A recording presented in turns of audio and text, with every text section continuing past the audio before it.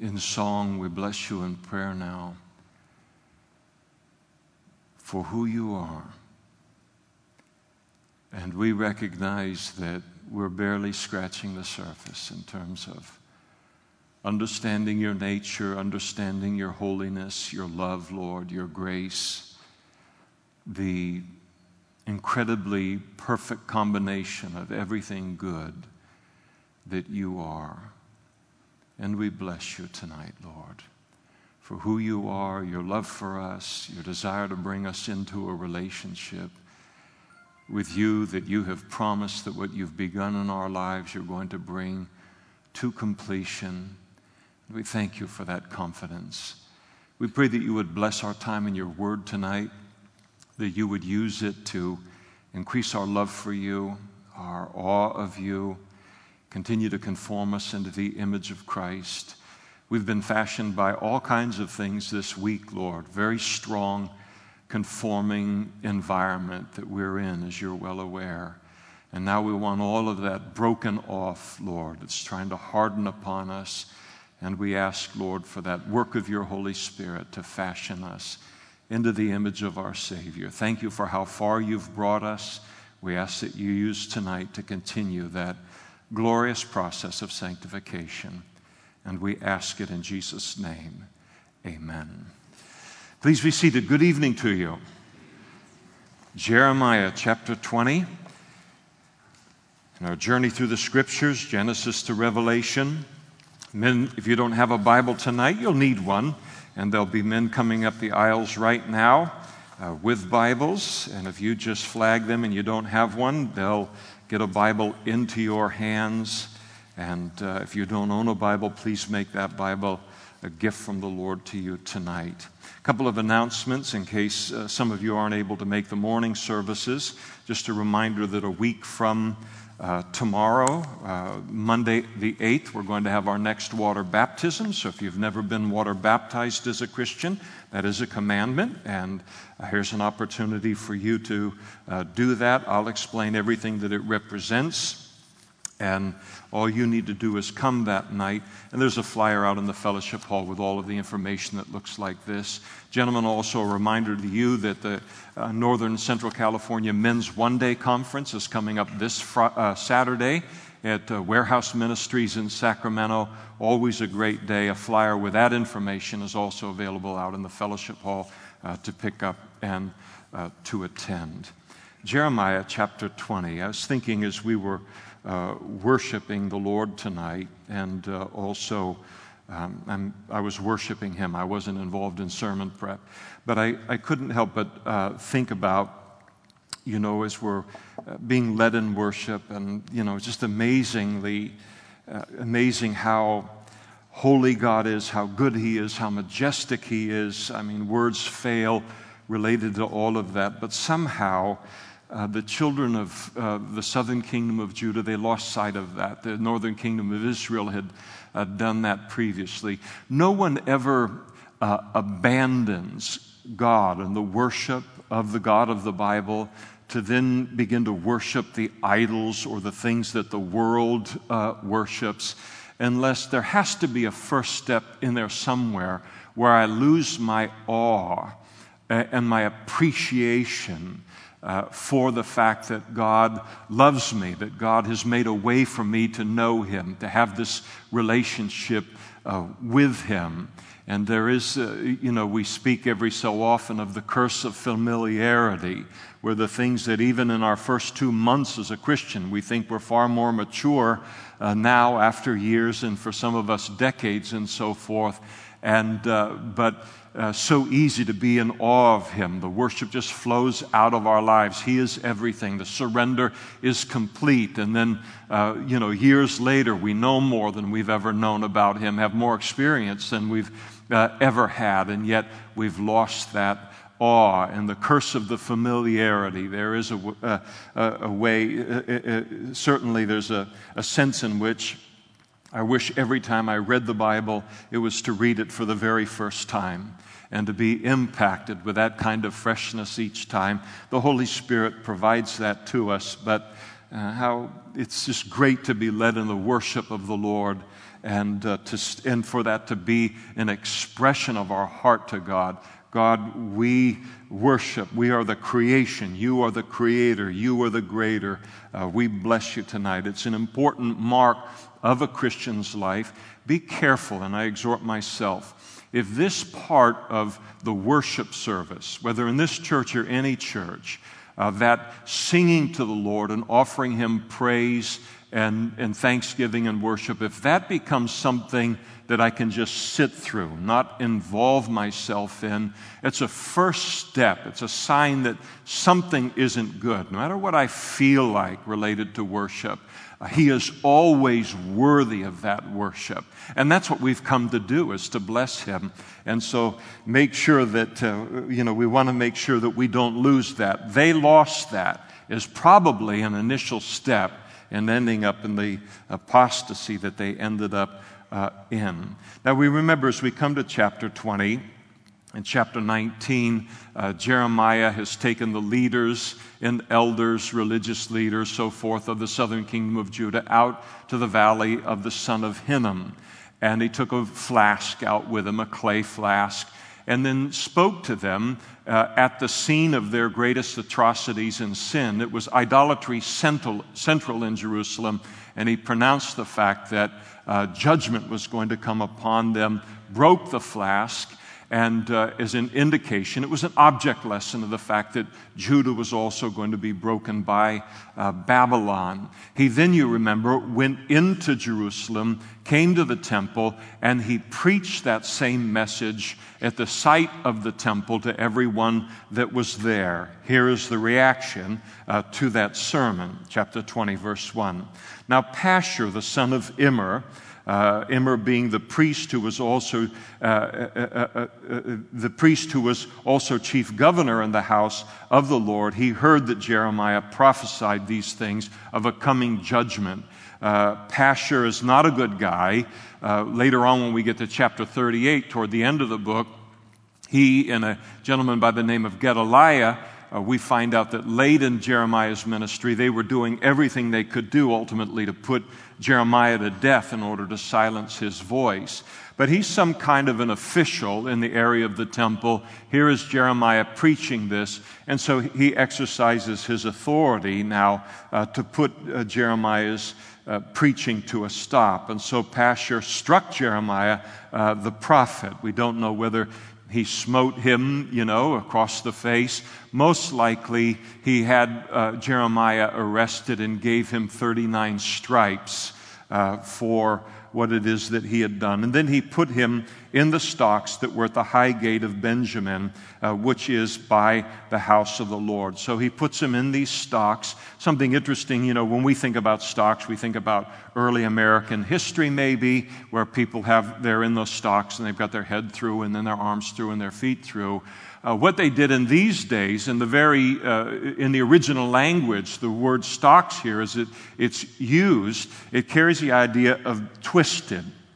And they would put people in stocks, but to be put into them would be to contort the body, to twist the body, so that ultimately you could never get comfortable, and worse than that, in trying to manage the position, your muscles would begin to cramp. You ever had a cramp that you can't stretch out and you can't deal with? And so it was a torture. That's exactly what they were doing.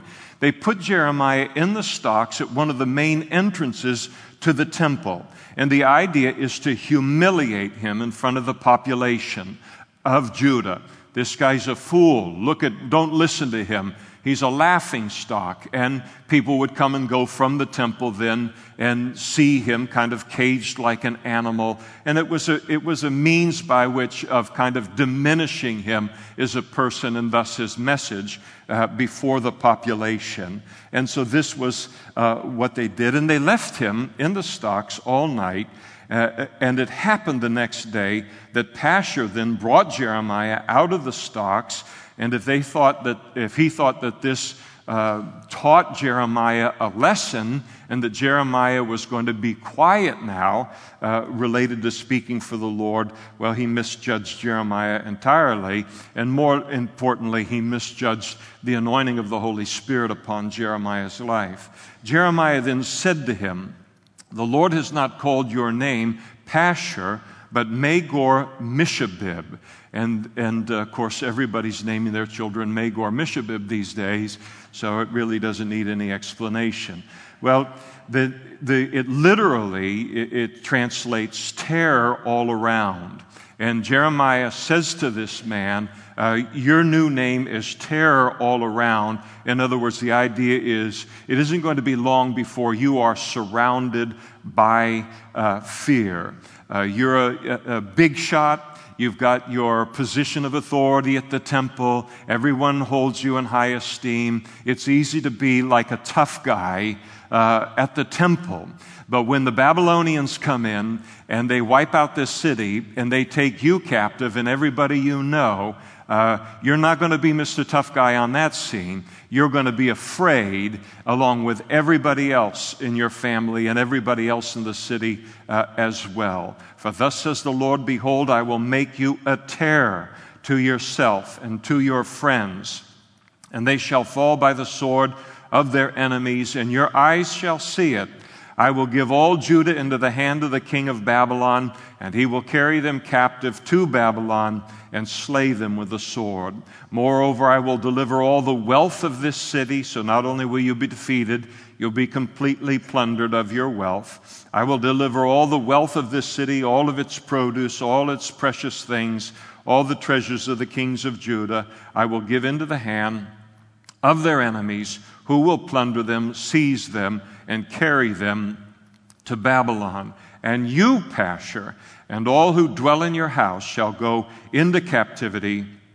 You shall go to Babylon, and there you shall die and be buried there, you and all your friends to whom you have prophesied. And so Jeremiah lets him know, you can incarcerate me, you can torture me, you can do what you want, but until you repent, you're the one that's the false prophet to Judah, and you're going to be exposed as a false prophet before this is all said and done. I'm not going to be the one who is ultimately going to be viewed as the enemy of Judah and the enemy of God's people. When history gets written, you're going to be on the wrong side of this because you're on the wrong side of God's commandments and on the wrong side of his prophecies.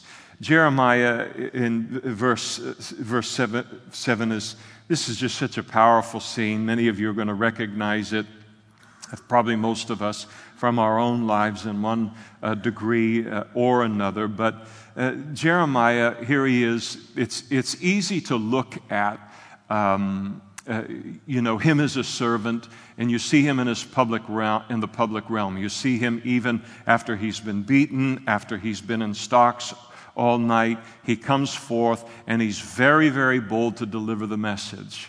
And sometimes we can begin to think that these men and women in the Old Testament are like Superman and Superwomen.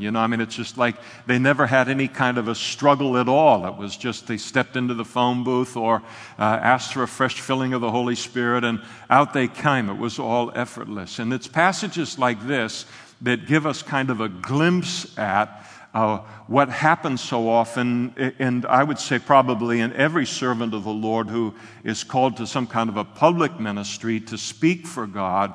There's the public life, and then there's the private life.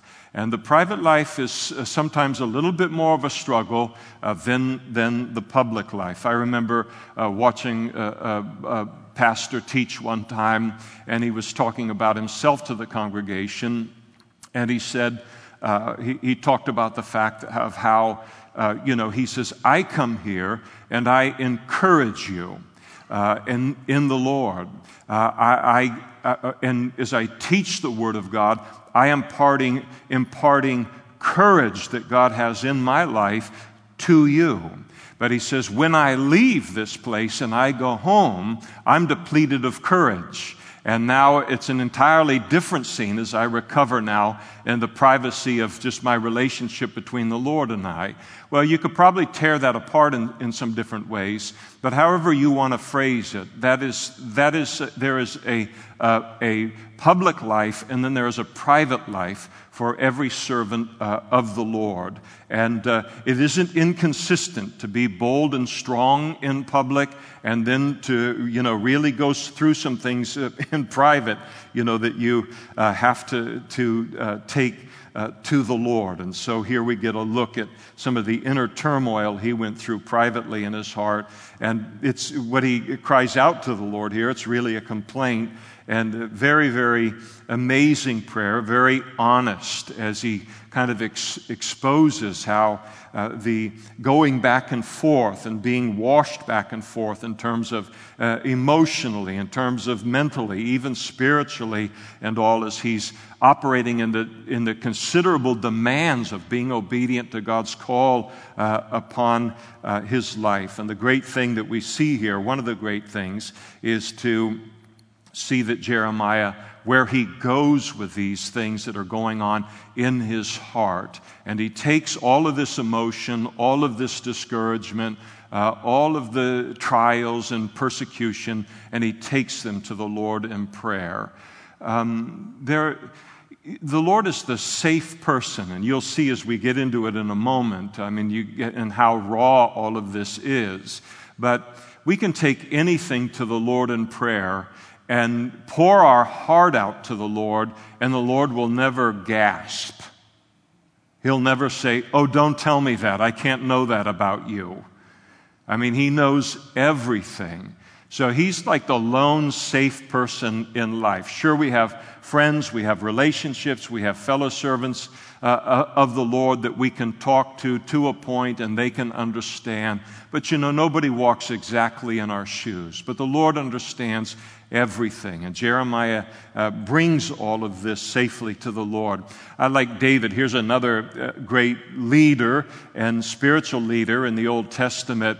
And in one of his Psalms, he gives the exhortation, "Pour out your heart to the Lord." And in the original language, that word pour means to spill. And I don't know about you when you were growing up, but when my twin brother and I were growing up, when we spilled a glass of milk at dinner time, we spilled a glass of milk. We knew how to do it. We didn't know how to catch it, and half the milk came out. All of the milk came out all across the table, and then it was trouble. But enough about my problems related to that. But the idea is David encourages us that we can pour everything that we're feeling out to the Lord, and he is the safest one in order to do that. And so he said, as he begins here, he said, "Lord, you induced me, and I was persuaded. You are stronger than I, and have prevailed." And so he essentially says to the Lord, "Lord, you're the one who got me into this mess by calling me to be a prophet here. And I was just going on about my own business. I would have been happy just to be like a tailor or a leathersmith or someone in the city and all. You're the one that called me into this thing, and you gave me no power to refuse you in any of this." And the word induce there in the Hebrew, it means to lure, to entice, to then overpower and prevail. So essentially he's saying to God, you tricked me into this. You called me to become a prophet before I understood what it would be to be a prophet. And the spiritual environment that you were calling me to be a prophet in, that this would go on for 40 years and nobody would listen to me for the full 40 years. I remember hearing Pastor Chuck Smith say many years ago, I heard him say it on a Bible teaching tape, and he said it humorously but truthfully, that sometimes God calls us into ministry before we have the good sense to say no. And if we knew what was going to happen to us emotionally or mentally or physically on that road, we would have said no to it. I don't doubt that he keeps in his wisdom the price that's going to be paid on that path to himself. If he had showed me everything at the beginning, I would be, as I've said before, finishing my 43rd year as a cable splicer at Pacific Bell and not doing this. But the upside is the ministry, when God calls us to do whatever he calls us to do, the reward of that, one of the greatest rewards of that is not the reward that will happen eternally for us, but one of the great rewards of Christian service is who we become because of what we face in whatever God calls us to do and the things that we can't escape, the character that we develop and the depth of love and Christ-likeness that we would never otherwise develop if we could just escape from hardship every time we had a chance to do that. And so when he was commissioned by the Lord had told him, listen, it's not going to be easy, but I'm going to take care of you. But Jeremiah could have never had any idea that it was going to be as hard as what he was facing. He talks, first of all, about in his complaint is the fact that he's being mocked every day. I don't know, in just the privacy of your heart, when's the last time you were mocked? Someone just in your face mocked you for whatever kind of reason. Once we become adults, people tend not to do that kind of thing. I remember it was just a few weeks ago, somebody did something to me, and it was like, wow, I haven't felt that since 8th grade. You know, I mean, people just don't usually say things or do things like that. And I wasn't at fault. The person was a creep. And that's just, you know, it's not always that way. But in that situation, it was. But think about not being mocked, you know, once in a while and then having some time to recover from it, take it to the Lord, leave it with him and move on. But this is your portion now for 40 years. And everybody is mocking him. Everyone is making fun of him and his calling. And so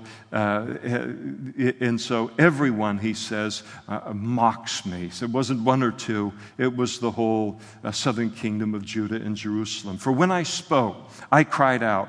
I shouted, violence and plunder. He was warning, you need to repent. Violence is coming. Plunder is coming. You're going to be conquered. And I said these things because of the word of the Lord, because the word of the Lord was made a reproach and a derision daily. And so he said, I'm telling people violence is coming. I'm telling them plunder is coming. And then they're making fun of me. Oh, here comes Mr. Plunder. Here comes Mr. Violence. And, you know, and everybody considered him to be a false prophet. Now remember, Jeremiah is prophesying at a time in the history of God's people where most often when a prophet prophesied, people expected that prophecy to come to pass immediately. And if it didn't come to pass fairly immediately, they branded them a false prophet. We have the advantage of being New Testament Christians and saints, of looking back, and we see how much of the Old Testament, even the New Testament, are prophecies concerning the end of the age, that there can be decades, there can be hundreds and even thousands of years between a prophecy given by God and then the fulfillment of it. So we look at people and we judge prophets in a kind of a different way as a result of that. But Jeremiah, because they weren't conquered immediately, the Babylonians didn't wipe them out immediately. They were making fun of him. Here's the guy, you know, the sky is falling, the sky is falling. Hey, Jeremiah, you know, this is a grown man. This isn't a child. This is a grown man that they're doing this to. And that's tough. You know, the old nursery rhyme, sticks and stones may break my bones, but words will never hurt me. Biggest lie ever put to rhyme.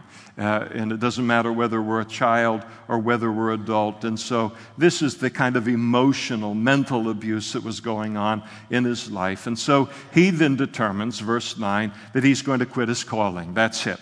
Then he said to himself, I will not make mention of him, that is God, nor will I speak anymore in his name. God, if you can't take care of me better than this, and I'm not going to get better treatment than this, then that's it. I'm not going to speak for you anymore. I quit. That's it. I got however many years I've got invested here. That's terrific, but I'm done now. You ever tried to quit what God has called you to do? He doesn't take, it's like his hands become kind of whatever.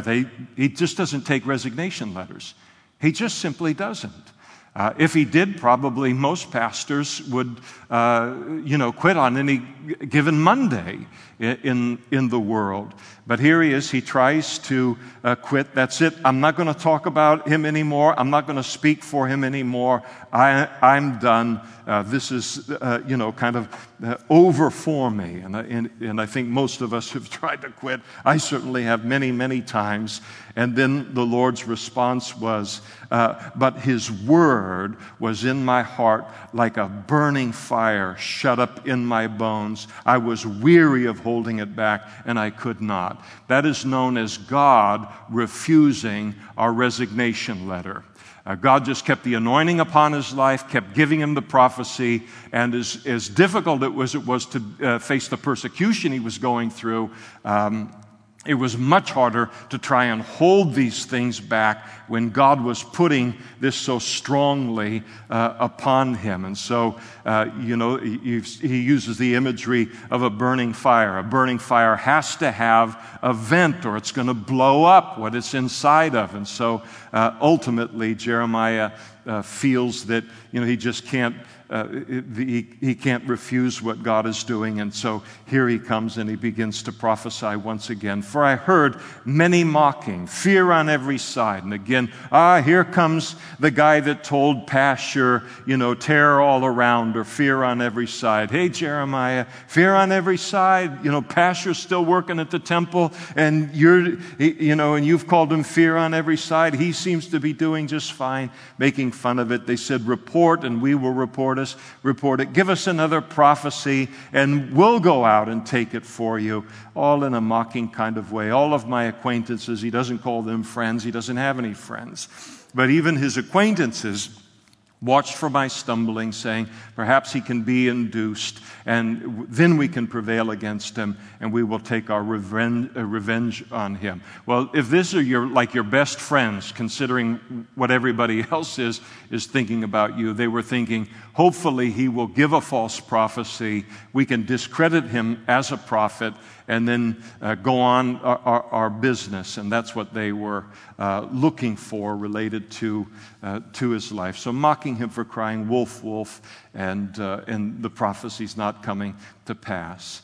But then he responds here to all of this, and we're given a glimpse at kind of the inner struggles of Jeremiah and kind of the mood swings that he went through in private in his ministry. It's fascinating to me that the Lord would include it in the Scriptures.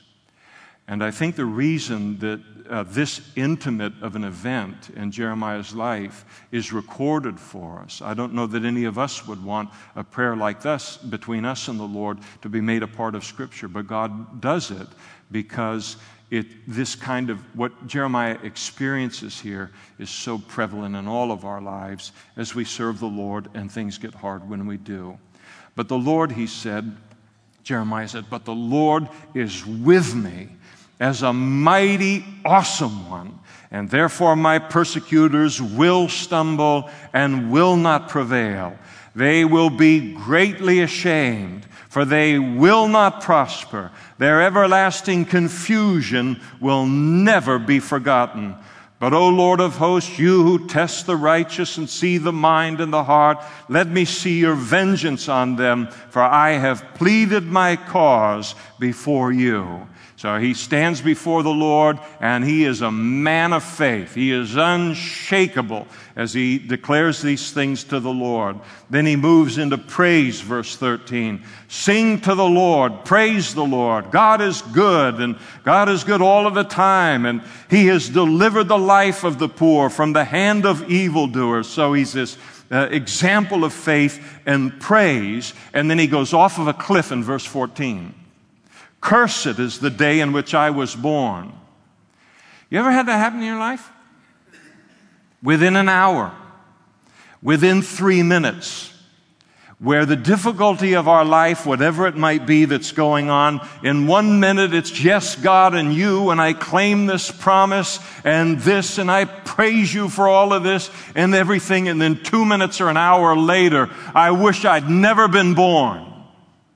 And we just go right off of the cliff. And when you read something like this, it looks like Jeremiah is like a little crazy or a little unstable. Not crazy, but unstable on things. But it gets included because if you've never been in that kind of a trial or that deep of a trial before, you might just keep this in your hip pocket and to know that when it happens to you, you're normal. And this kind of thing does happen in our lives. 1 minute we're this, the next minute there's the praise, and then the next minute we can be down as low as a person can go, and then God is faithful to then bring us up out of that. Now look at how low he gets. Cursed be the day that I was born. I'd wish I'd never been born. Now this isn't a 10-year-old saying this to their parents because they didn't get an extra piece of pie. This is a full-grown man, very strong guy.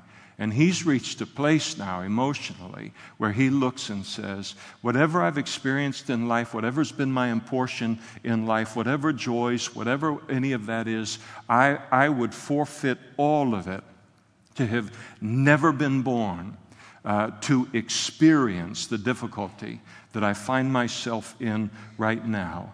Now, the interesting thing about Jeremiah is, of course, he's a Jew. And according to the law of Moses, you could not curse your father and your mother. That was a cause for stoning under the law of Moses. So he doesn't curse them. He curses the day that he was born. Let not the day be blessed in which my mother bore me, that there was never a celebration related to my birth. Let the man be cursed who brought the news to my father, saying, a male child has been born to you, making him very glad. He says, I wish my father had never received that message from that man, and I wish that man was cursed who delivered that message. And it was very good news in the ancient world for a father to receive the news of the birth of a son, because it was another worker, and it was someone who would take care of you in your old age. So the very best news would be to have a son born to you. And let that man be like the cities which God overthrew and did not relent. And so here he's saying, I wish that man had been judged like Sodom and Gomorrah, who took the message. Now, he doesn't really believe this. I mean, it's poetic language. He doesn't wish the guy was actually dead, but it speaks about the turmoil that's in his heart. Let him hear the cry in the morning and the shouting at noon, because he did not kill me from the womb. He wishes that he had been stillborn, that my mother might have been my grave, and her womb always enlarged with me. And why did I come forth from the womb to see labor and sorrow, that my days should be consumed with shame? Now that's a trial. That's a trial. I had one of my best friends in high school. He had a saying, when things would get hard as things could get for you when you're in high school, and he was in a pretty good situation, but he would just, something would go wrong, and he'd go, man, life is hard, and then you die. It's a perky little saying, isn't it? A little on a magnet on your, but that's what he's feeling like. And here he looks at it and says, man, if I'd have known that being alive is not worth what I'm in the middle of. Now, this is quite a place for a guy to be in. The interesting thing and the tremendous encouragement to each of us in this room tonight is that Jeremiah survives. How often this episode occurred in his life, we don't know, but at least once. But he survives this. And God meets with him in the highs and then in the lowest of the lows and sustains Jeremiah through it, so that he can continue his ministry. We are not in our service to the Lord or our walk with the Lord alone.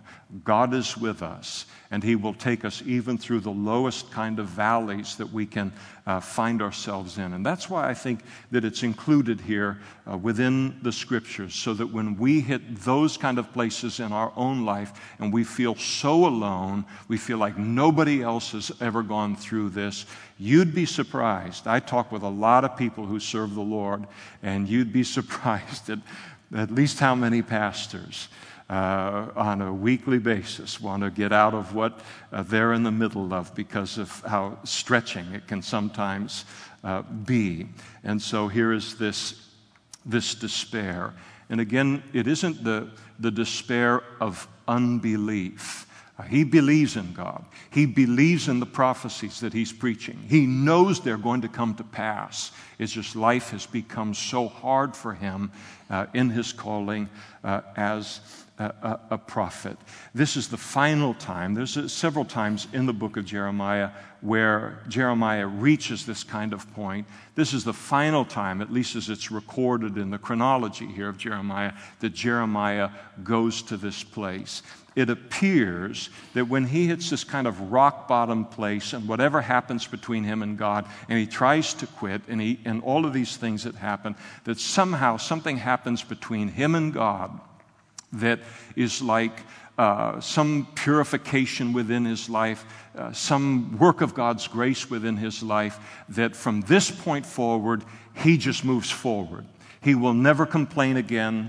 He will never ask to die again. He will never desire to quit again. And it's interesting how sometimes we get to these places in our ministry, we don't think that we're going to survive them, the difficulty of it. And I'm talking about being a mom, being a parent. And there can be these things that God calls us to do, and we think there's no way, we're going to survive this. There's no way that we're going to make this. And then somehow God gives us a gear that we never had before, and He gives it to us. And then we move forward, and we're an entirely different person in terms of His calling, how we view it, and our commitment to it. And it's a hard thing to see Jeremiah go through this, hard to see people go through it as well. But something very powerful happens when it does occur. And indeed, really something that, very, very important. Now, as we get into chapter 21 here, we're getting into kind of a record of the final years of Judah, just before they go into captivity. And you say, well, then why doesn't the book end in chapter 22? And why does it go on as far as it does? The book of Jeremiah is not written for us in a chronological order. There are portions of the Bible that are strictly chronological.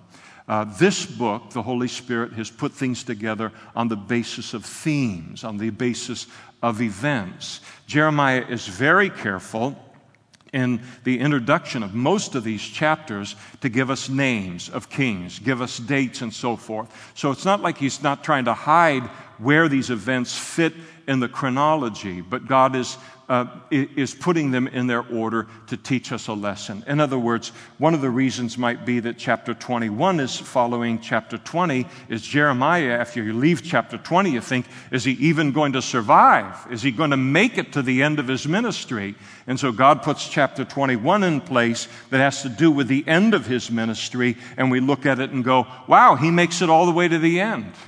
God's amazing. And he was a beautiful servant of the Lord.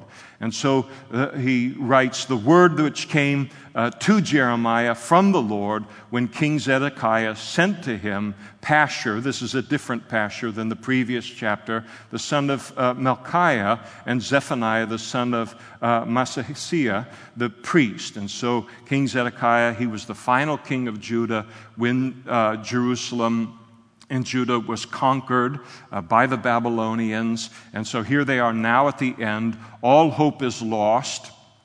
They're about to be conquered. And King Zedekiah sends to Jeremiah here and says, is there a word from the Lord related to the situation that we're in the middle of? Please inquire of the Lord for us, because Nebuchadnezzar, king of Babylon, makes war against us. Perhaps the Lord will deal with us according to all his wonderful works, that the king may go away from us. So everything's completely desperate now, because here's King Zedekiah. He abandons all of his false prophets. And now, in the hour of need, he turns to Jeremiah for a word from the Lord. It is interesting how life plays out. And so often with our families or with friendships within our life, relatives and so forth, where people just look and say, oh, no, he's a Christian, he's great. I don't want to hear anything about that. I like to listen to these people and over here, and I believe this and all of that. And then all of a sudden something happens in their life and they begin to crash and burn. And then you get the phone call at 11 o'clock at night. Can we talk? Sometimes we just have to hold our own, continue to serve the Lord, to speak for the Lord, continue to walk with the Lord while life catches up to them. But how often it is that once that happens, then if we're still in our place, then they come and say, okay, what does God say about this? And that's what's happening with Zedekiah here. What he wants to have happen is that God's going to do some kind of a miracle for them. You remember earlier as we were going through the scriptures in the northern kingdom of Israel, in Israel, when Hezekiah was the king over Israel, that the Assyrian army came against Israel, and God in one night, just one single angel, went out and slew supernaturally, a miracle of God, 185,000 Assyrian troops wiped out, and the siege and the attack by the Assyrians was broken off. So he probably has in his mind a little bit about history, and would you inquire of the Lord to see if he's going to do something, like that for us now? He was probably not prepared here for Jeremiah's answer. Jeremiah said to them, thus you shall say to Zedekiah, thus says the Lord God of Israel. You want a word from God? Here's the word from God. It hasn't changed.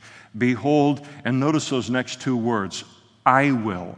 Behold, I will turn back the weapons of war that are in your hands. In other words, you think, you look at your situation and it looks bad to you because you're weighing your military, your resources, your strategic position in the light of the Babylonian army. And that's got you frightened. But your situation is way worse than that, because you're not just fighting the Babylonian army. You are up against me. I'm going to fight against you when they fight against you, and I'm going to defeat you. No one can win a battle against God. And as we've mentioned several times, when God is your problem, only God is your solution. And they're not willing to accept that. So thus says the Lord God of Israel, behold, I will turn back the weapons of war that are in your hands, with which you fight against the king of Babylon and the Chaldeans who besiege you outside the walls. I will assemble them in the midst of this city. I myself will fight against you with an outstretched hand and with a strong arm, even in anger and fury and great wrath. I will strike the inhabitants of this city, both man and beast. They shall die of a great pestilence or disease. And afterwards, said the Lord, I will deliver Zedekiah, king of Judah, his servants, and the people, and such as are left in this city, from the pestilence and the sword and the famine, then into the hand of Nebuchadnezzar, king of Babylon, into the hand of their enemies, and into the hand of those who seek their life. And he will strike them with the edge of the sword, and he will not spare them, nor have pity on them. And so that's the message that Jeremiah gives to them. King or no king, Jeremiah is no respecter of persons.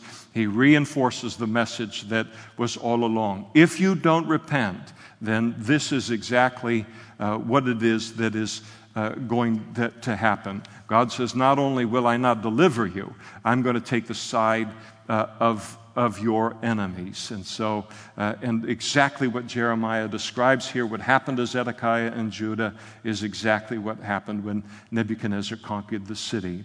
Now you shall say, the Lord instructs Jeremiah now to take essentially that same message that he spoke to the king and now to speak it to the population of Judah itself. So Jeremiah he's delivered the message to the king, but now he's going to jump over the head of the king, and because he knows the king's not going to preach this to the population. So he jumps over the head of the king, and he goes right to the people, and he's going to declare the same message to them. This would have been considered treasonous in that day, and maybe even today, because he's going to call on the people of Judah that God is against you. What you need to do is repent. There's no hope in fighting against Babylon at this point. The only hope is in you surrendering to them. And it would have looked like he was undermining the military and the morale of the nation and so forth. And so he's at real risk of doing this, of being viewed as unpatriotic against our military and so forth. But he does it anyway because he's called as a prophet to speak to the entire nation. And so he declares to the people, "Behold, I've set before you the way of life and the way of death." The way of life was to surrender. The way of death was to continue in their idolatry and sin and rebellion.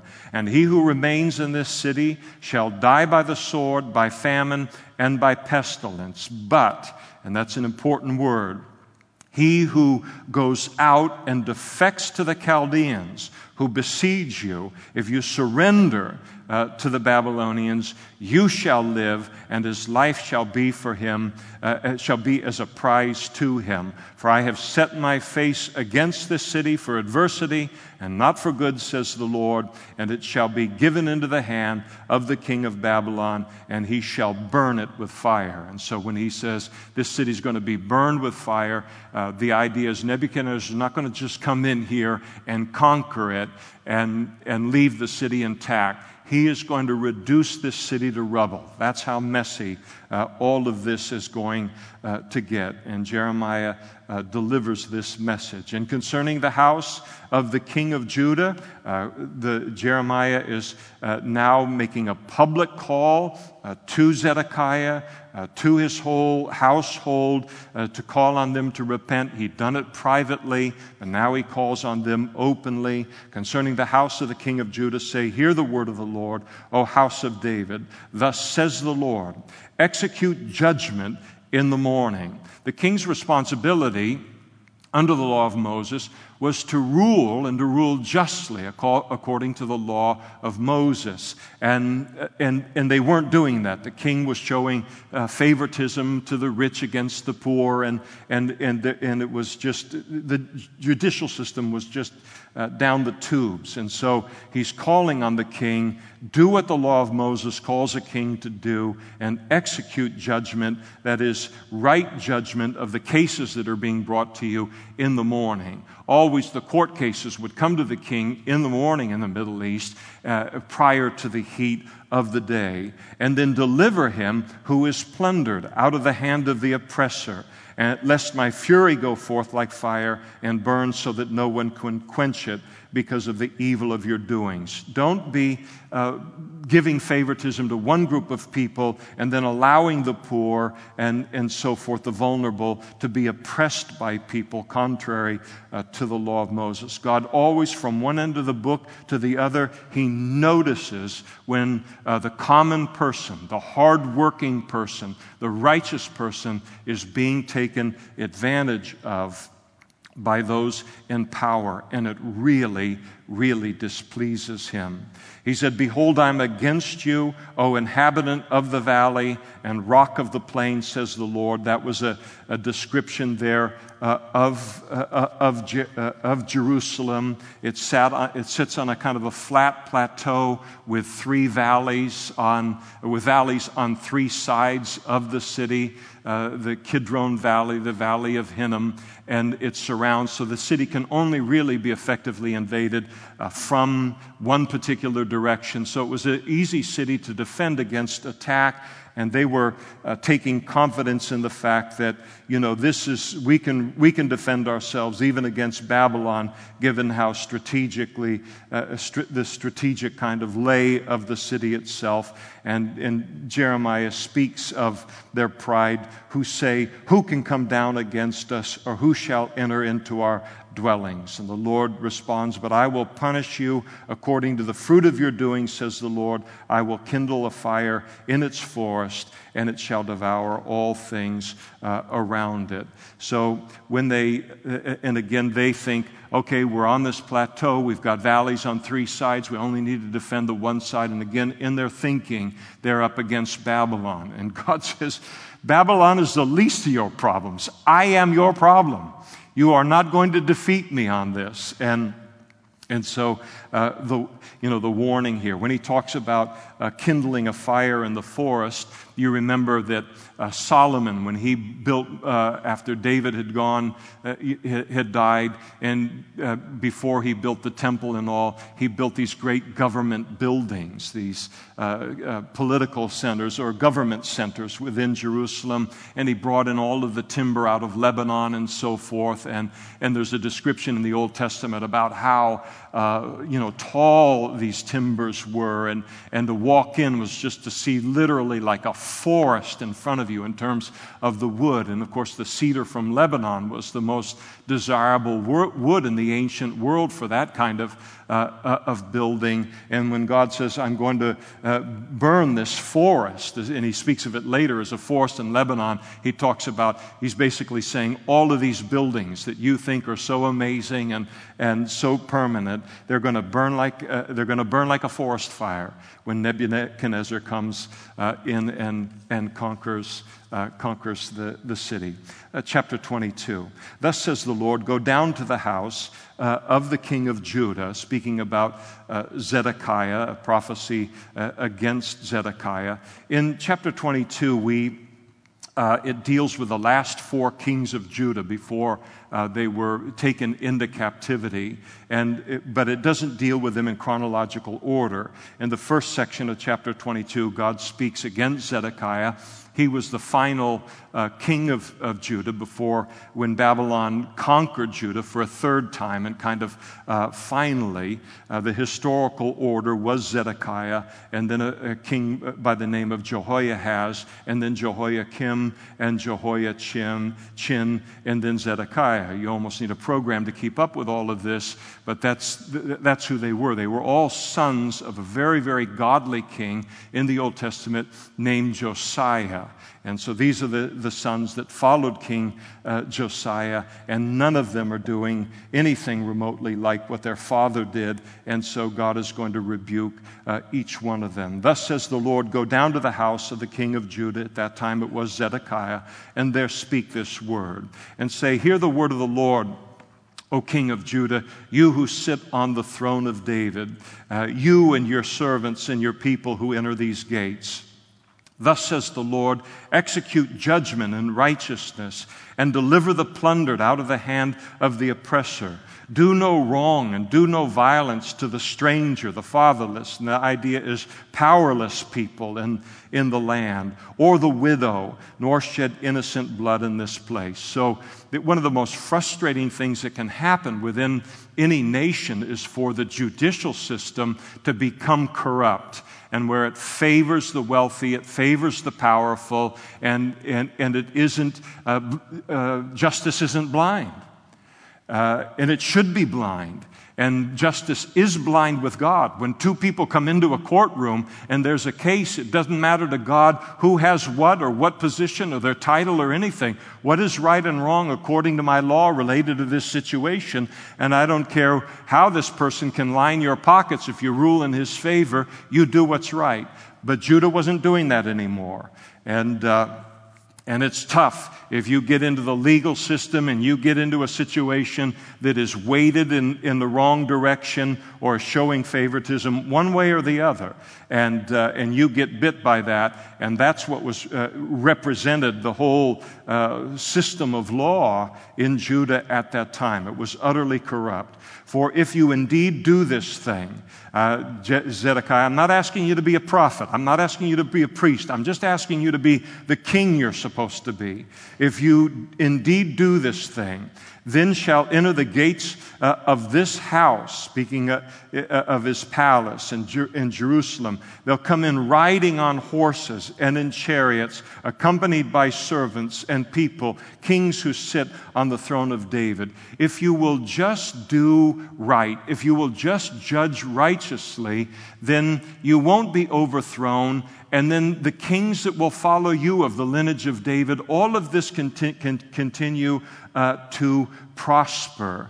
But if you will not hear these words, I swear by myself, God says, that this house will become a desolation. Now today we have, if you see different demonstrations that are going on in our culture sometimes where people feel like injustice has been done, one of the chants is, no justice, no peace, no justice, no peace, no justice, no peace, and the chant gets going and everything. God was the first one to declare no justice, no peace, and he declares it here to Zedekiah.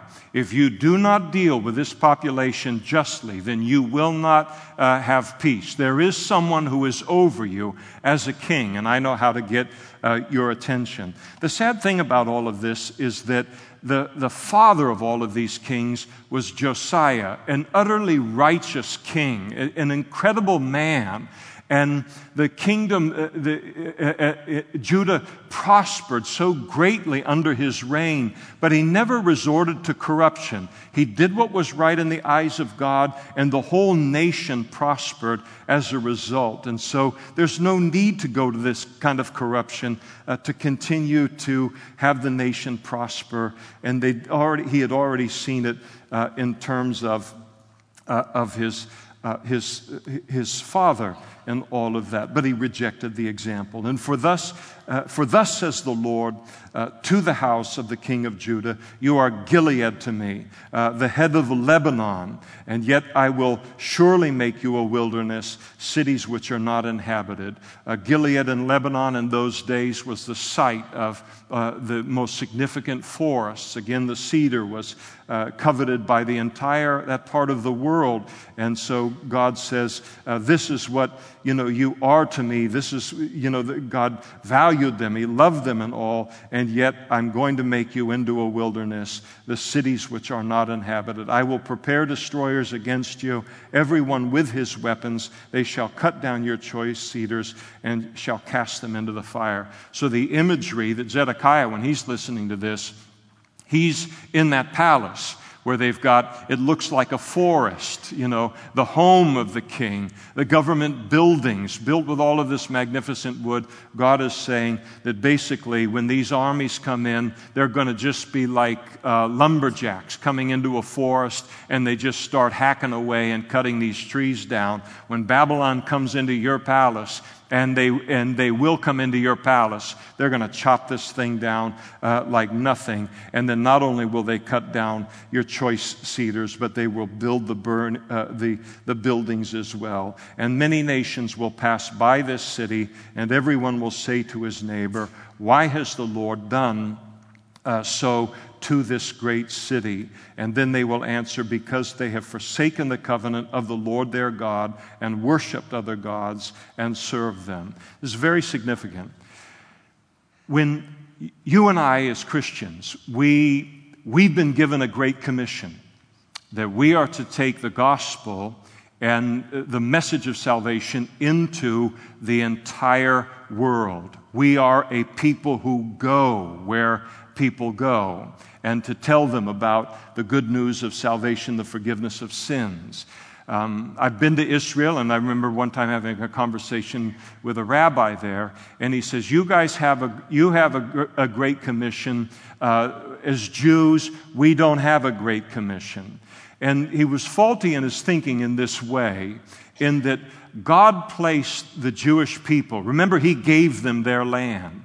And the land of Israel, if you look on a world map, it sits at the intersection of three of the great continents of the world, of Asia, of Africa, and of Europe.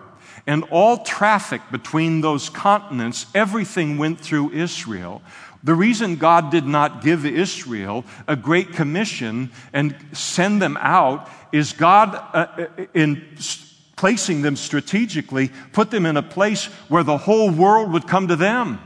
And so when they would be on their travels, they would come into Israel, they would see the prosperity of the land, they would see the righteousness of the people, they would look at how beautiful life was in that land and say, who's the God around here? I mean, nobody's got a place like this. Who is your God? We're willing to trade in our gods and begin to follow him. And that was what was intended to happen. But they had so violated their everything in terms of being a witness of God that God says, all right, now I'm going to overthrow you. I'm going to judge you, so that now when these same generations, these same Gentiles from all of these three continents now make their way through the land, they, instead of being able to come to me, God says, based upon how I have blessed you, you have forced me to speak to them of my existence and of my power and my holiness by virtue of the fact that I have judged you. But God was going to be a witness to his existence to the world one way or another. And then God declares in a prophecy to Jehoiahaz, who was one of the sons of Josiah, the first one to follow Josiah in his reign. And he declares concerning King Jehoiahaz, weep not for the dead, nor bemoan him. In other words, God speaks to Judah and says, stop grieving the death of Josiah. Weep bitterly instead for him who goes away, that is King Jehoiahaz, for he shall return no more, nor see his native country. For thus says the Lord concerning Shallum, the son of Josiah. Again, this is just another name for Jehoiahaz here, king of Judah, who reigned instead of Josiah his father, who went from this place. He shall not return here anymore, but he shall die in the place where they have led him captive, and he shall see this land no more. Jehoiahaz ultimately ended up being taken into captivity and into bondage into Egypt.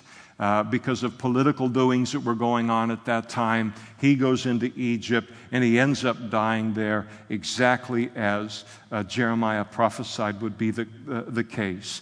And then a woe upon the next king, Jehoiakim, verse 13. Woe to him who builds his house by unrighteousness and his chambers by injustice, who uses his neighbor's service without wages and gives him nothing for his work, who says, I will build myself a wide house with spacious chambers and cut out windows for it, paneling it with cedar and painting it with vermilion. And so here is King Jehoiakim. He comes into reign. The circumstances of his reign is that Judah was at that time kind of a vassal state of Egypt.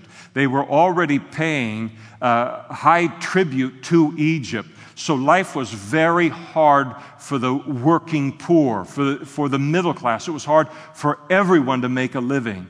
This guy decides in the middle of all of this that he wants to build a big building for himself.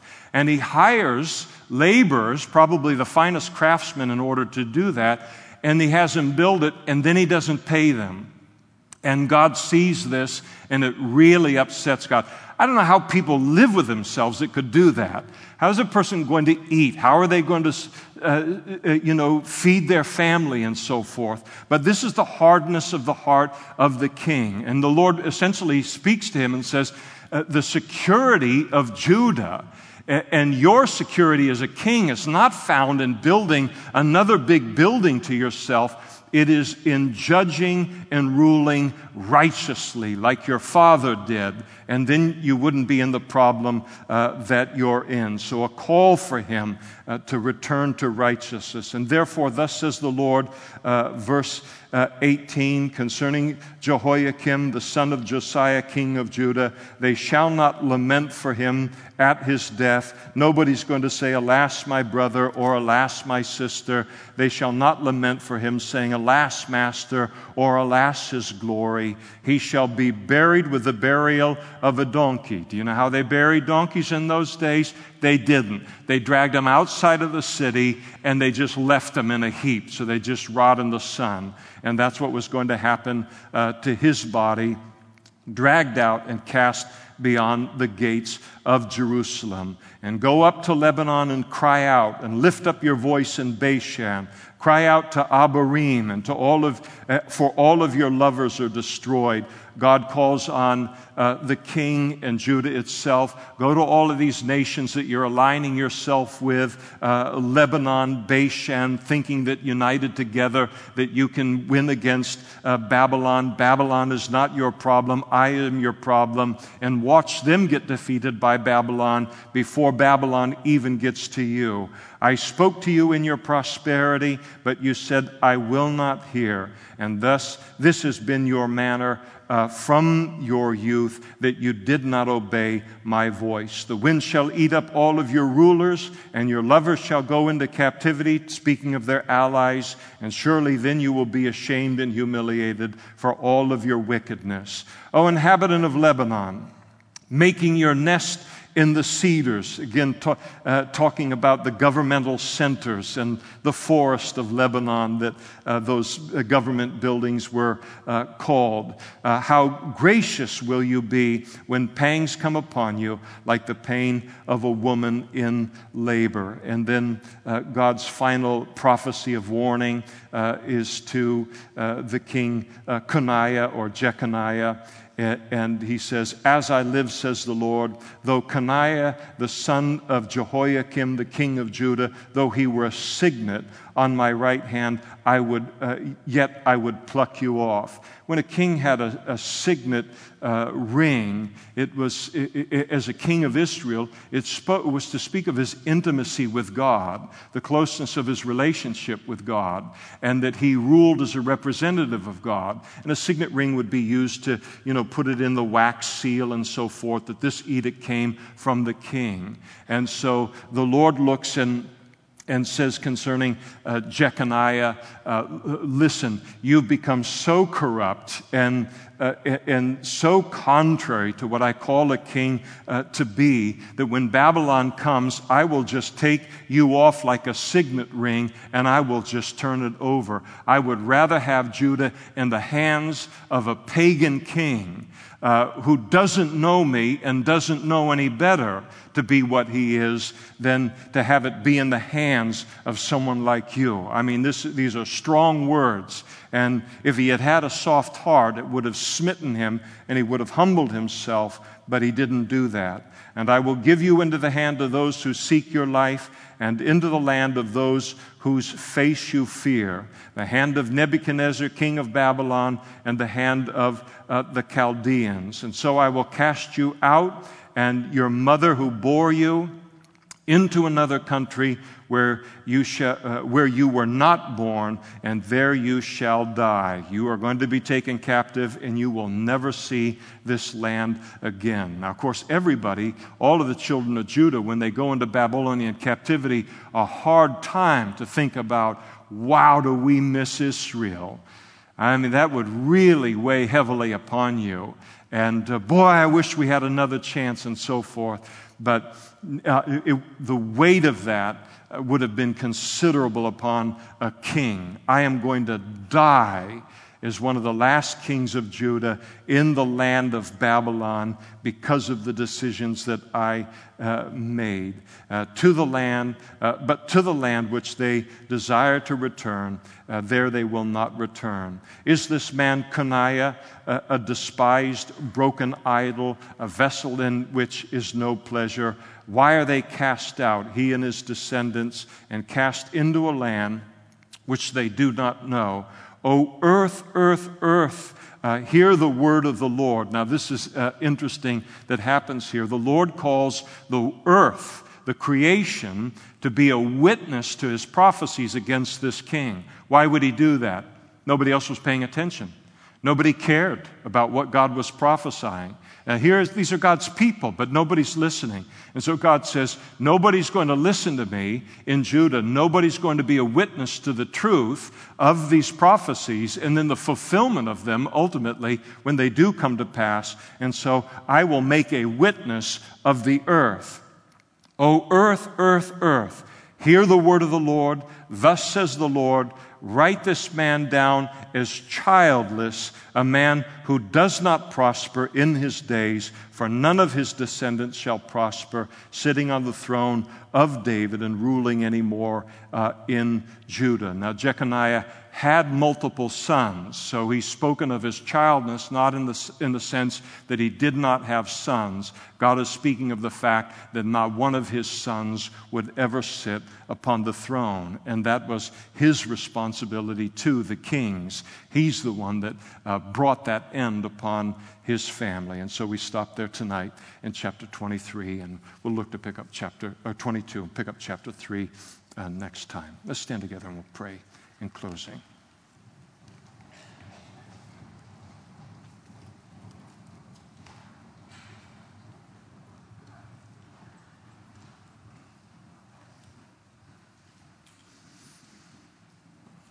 Father, I just pray for myself tonight. I pray for us that you would always keep us broken, that you would always keep us soft in our relationship with you, even in the seasons of prosperity when we are most prone to wander and get spoiled spiritually and allow idolatry and wickedness into our lives.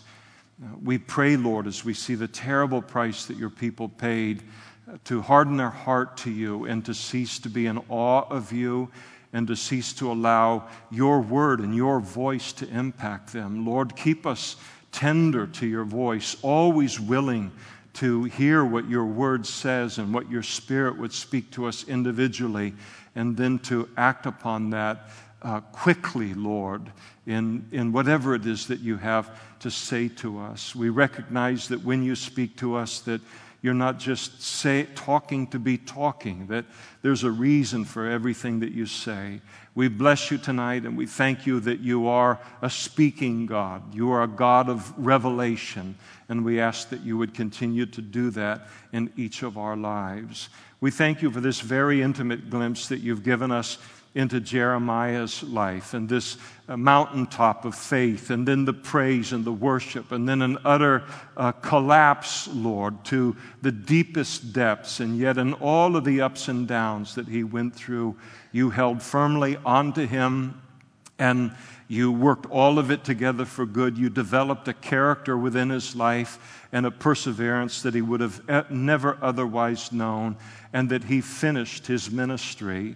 And Lord, we embrace that message tonight and that model in our own lives tonight. I pray for every man or woman that stands here before you this evening that is in that cycle, Lord. They're all the way down. They just don't see how they're going to make it. They curse the day that they were born. They wish they had never been born, despite all of the joys of their life that they've experienced. And I pray, and we pray, that you would make this a great encouragement to them tonight, that they're going to make it, and that you're in the middle of doing something profoundly good within their lives. And we pray, too, that you would take this little section of Scripture there with Jeremiah, and that you would put it as a future reference point in each of our hearts and our ministry for when this season visits us or revisits us, Lord. Thank you for being the safe place we can always pour our heart out to. Thank you for being the one, Lord, who will always listen and who is bigger than every problem that we have. We bless you tonight for the greatness of your wisdom and of your power and of your love in our lives. And we bless you in Jesus' name.